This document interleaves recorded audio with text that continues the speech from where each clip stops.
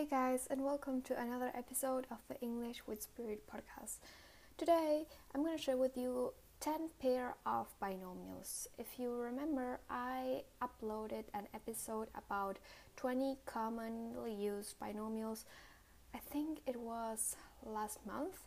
So, this would be part 2. It's a little shorter because I just have 10 binomials. So, without further ado, let's get started. The first binomial that I have is step by step. And if you do something step by step, you do it by progressing gradually from one stage to the next. For example, the boy received Legos to build a towel and he followed the instructions step by step. Before you use the machine, there are step-by-step instructions of how to use it and warnings about what not to do. In the last example, this is a step-by-step tutorial of how to draw a dog. The next binomial is to rock and roll. And as a noun, it refers to that style of popular dance music that began in the 1950s in the USA. But as a binomial, it means to start happening or to start doing something. You often say, let's rock and roll, and this means let's do this, let's get going. For example, is everyone ready for our trip? Okay, then let's rock and roll. And another example, a sports coach could say to their team, it's gonna be hard to win this game, but I know you can do it. Let's rock and roll. This means let's get started. The next binomial is the do's and the don'ts. And this refers to the instructions and warnings about what you should and should not do in a particular situation. In other words, it refers to the rules about how people should and should not behave. For example, here's a list of the do's and don'ts for anyone planning to start a business. And the last example, it's important to know the do's and don'ts of diplomatic receptions. The next binomial is to back and forth. This means moving first in one direction and then in the opposite one. For example, he went back and forth with the canvas from his bedroom to the music room, unsure where to hang it. And the last example, ocean waves move back and forth. The next binomial is the odds and ends.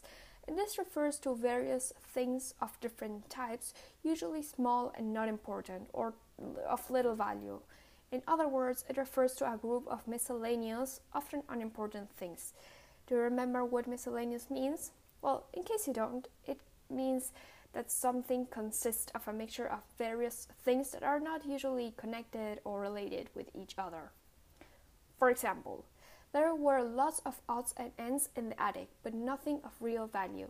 An attic means the space or a room at the top of a building under the roof, often used for storing things. Not every house has it, but some of them have. Another example could be, I took most of the big things to the new house, but there are a few odds and ends left to pick up. And the last example, if you have a drawer full of odds and ends, you could say, I can never find what I need amongst all the odds and ends in this drawer. The next binomial is on and off. And if something happens on and off during a period of time, it happens intermittently. And intermittently means in a way that does not happen regularly or continuously. It basically refers to in a way that stops and starts repeatedly or with periods in between. For example, I've had a toothache on and off for a couple of months. Mike and I were pretty serious for about a year, but our relationship has been on, off, and on ever since we graduated from high school. And the last example, apart from my part-time job as a secretary, I also work as a waitress on and off when I need some extra money. The next binomial is bit by bit. And if something happens bit by bit, it happens in stages, gradually, slowly but surely. For example, the squirrels dug up the lawn bit by bit until we had almost no grass. Little by little, he began to understand what John was getting at. And the last example, I will move my things into the flat bit by bit. Next we have young and old.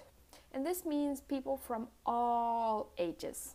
For example, the game is played by young and old alike.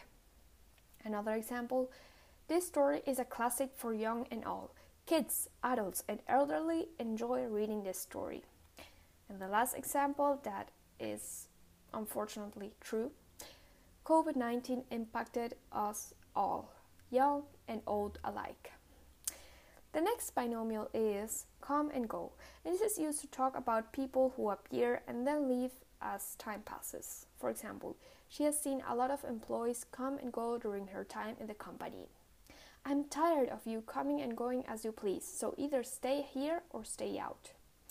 And come and go can also mean to something that exists or occurs or happens for time and then stops or disappears. This can be either physically or figuratively.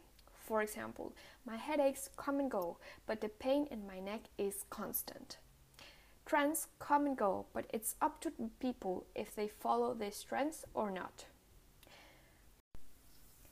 Next, we have the binomial rise and shine, and this is said to tell someone to wake up and get out of bed. For example, a mother could wake up their children by saying, "Rise and shine, kids, otherwise you're gonna be late for school." Or someone could say to someone else, "Rise and shine, it's a beautiful day," and this simply means wake up and get out of bed. And the last binomial for today is every now and then. And this means sometimes but not regularly. For example, I go to the cinema every now and then. Every now and then he smokes a cigarette to calm his anxiety. And that's everything for today. I hope you enjoyed this episode and I'll see you tomorrow. Bye. Thank you for listening.